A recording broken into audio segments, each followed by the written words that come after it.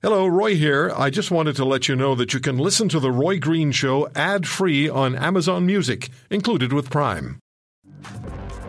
Now, this is the terrible story, and it needs attention. And you know the story because we've talked about it before. The convicted Quebec killer, who was released on day parole. Remember, conditions allowed him to pursue sexual activity with women. He'd already killed his girlfriend some years earlier. Well, he's now pleaded guilty to killing a 22-year-old sex worker in Quebec City, first-degree murder charges.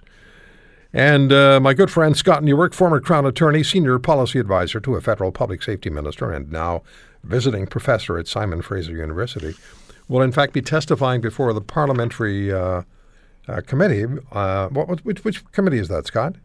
The Public Safety Committee. Okay. So you're going to be testifying at the Public Safety Committee about this case in which we can clearly say a 22-year-old woman was sacrificed. Her life was sacrificed at the altar of of incompetence and lack of understanding and caring. Well, I think what's significant about it, I was contacted by an MP's office who's on the committee to ask if I would be willing to testify. Well, I'm glad you're doing it, by the way, because the important you're thing needed is there. that, and I think it's probably a reflection of there being a minority government. There was actually the same MP's office. The MP brought a motion to call on the Public Safety Committee to hold hearings into the case to try to get to the bottom of what actually happened, how this terrible case could have occurred. And they did that because the minister, Bill Blair, had said that he had directed the Parole Board and the Correctional Service of Canada to essentially investigate themselves, which has become the new normal again. Mm-hmm. And there was real outrage about that. There have been some concerns expressed by former members about the way that the current Liberal government changed the appointment process for members of the Parole Board. And the original media story on this was that these two former members were saying this, should never have happened, and these board members discovered this, and yet, notwithstanding that, they still went ahead and released the guy. Yeah. And he was released, Scott. He was released before his original sentence was up. But it goes to the essence of, if you want to get the right answers, you got to ask the right questions. So it's, I think, a very, very positive development that the committee is going to actually hold these hearings. This is similar to what, and you'll remember, Roy, I think it's where we first spoke when I was still a prosecutor in Alberta, and I had gone and testified before it was then the Justice Committee. I don't even think there was a Public Safety Committee then, on a case of a guy, Daniel Zingra, who had been allowed to get out of prison on an escort of temporary absence when he never should have been. It was actually illegal, and he escaped and killed at least two people. And because of my contacts, I got some information about what had actually happened. And I went and testified before the committee, and they, as a result, and, the committees in those days were much more independent. They were much more nonpartisan, but they dug into it. They called witnesses. They ultimately got somebody who was independent of the different entities that did the review of it, and some positive changes happened. So I've seen this happen before. I've been part of it before, and I think it's a very positive development that this committee has decided to look into it. Yeah, and we have to remember that this individual, a 51-year-old, Eustachio Galez, he was released. He was out on day parole for his first murder before he was eligible for any parole consideration as far as the first trial judge was concerned. And then they specifically wrote into his conditions for his day parole that they understood that he had sexual urges he needed to gratify, and so it'd be okay for him to go and visit with women. And he went to this massage parlor in Quebec City where he'd already been thrown out on a number of occasions for violence toward women. And now we have a 22-year-old woman dead. And fortunately, you're going to be speaking before the parliamentary committee.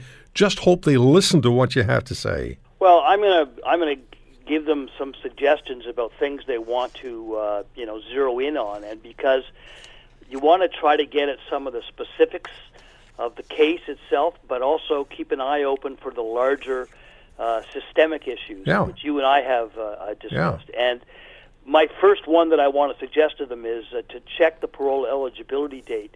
It's known as corrections math, where they do the calculations and make sure that, in fact, that this guy was actually eligible for day parole. It was the second day parole extension that he had been granted.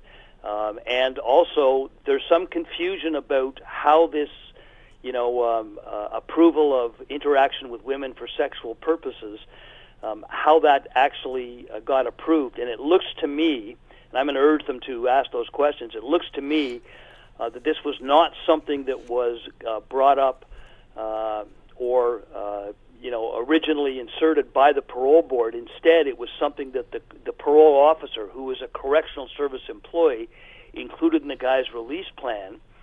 And it may even be, based on what I've done in looking at this, that they never even told the parole board about it on the first application, and it was only on the second application to extend it that he said something about it, and the parole board went like, "What? You're doing what?" And however, having learned that, they just, instead of saying no, this is rejected, it's illegal. I mean, that's, people need to remember, because of the changes in the laws, what was being authorized by this guy to do, a convicted murderer on day parole, was to go out and break the criminal law. That's outrageous. But it appears as though they just rubber stamped this and released the guy. And there is the information, as you stated as well, about the fact that he'd been banned from this massage parlor that he was going to because he had displayed violence towards women. Yeah. Did they know that? Did the correctional officer know that? Did they take any steps to bring him back in for those kinds? Hey, of Scott, violations? let me ask you about this. He's charged with first-degree murder now, so that's a planned murder, right? First-degree murder charge. Committed in the course of committing other offenses. Okay, yeah. But he's charged with first-degree murder. So if you just, in a number of components, take apart what happened, this case has gone so badly wrong in so many different ways and cost a 22-year-old woman her life. I just hope that those people on that public safety committee listen to what you have to tell them, my friend. And I know you will. I know you'll. Well, I hope that they ask the right questions, and including, drilling down. For example, if the parole officer did make this recommendation, did somebody approve it higher up? Yeah, exactly. Let's ask those kinds of questions. And by the way, I had not heard that he had pled guilty to the murder of this woman. Yeah, that story, I just put the story aside. It's over here somewhere. Okay, well, whatever it is, they still need to ask the questions, and they would be able to do it. Yeah, a Quebec man pleads guilty to killing sex worker while out on day parole. It's a Global News story from February 27th, so 2 days ago. I'll take a look for it. It says a man sentenced to life in prison in 2006 for the murder of his partner has pleaded guilty to killing a sex worker while out on day parole. Eustacio Galais, 51, entered the plea to a charge of first-degree murder this morning at a Quebec City courthouse. He was accused of killing Mylène Lévesque in a Quebec City hotel on January the 22nd. That should facilitate things, because then you can't have somebody saying, it's going to violate his right to a fair trial. Yeah. So that should actually facilitate it. I don't know when this is going to happen. The motion was passed the first week of February in the House, and so the committee now itself has to schedule the hearings. After you've appeared before that committee, we have to talk again on the air. Yes. Thanks, Scott. Okay, Roy. All the best. Bye-bye. Scott Newark, former Crown Attorney in Alberta, and he will take that case before those MPs, and they will know that they're being talked to. They will not be ignoring Scott Newark. You can count on that. If you want to hear more, subscribe to The Roy Green Show on Apple Podcasts, Google Podcasts, Spotify, Stitcher, or wherever you find your favorites. And if you like what you hear, leave us a review and tell a friend. I'm Roy Green. Have a great weekend.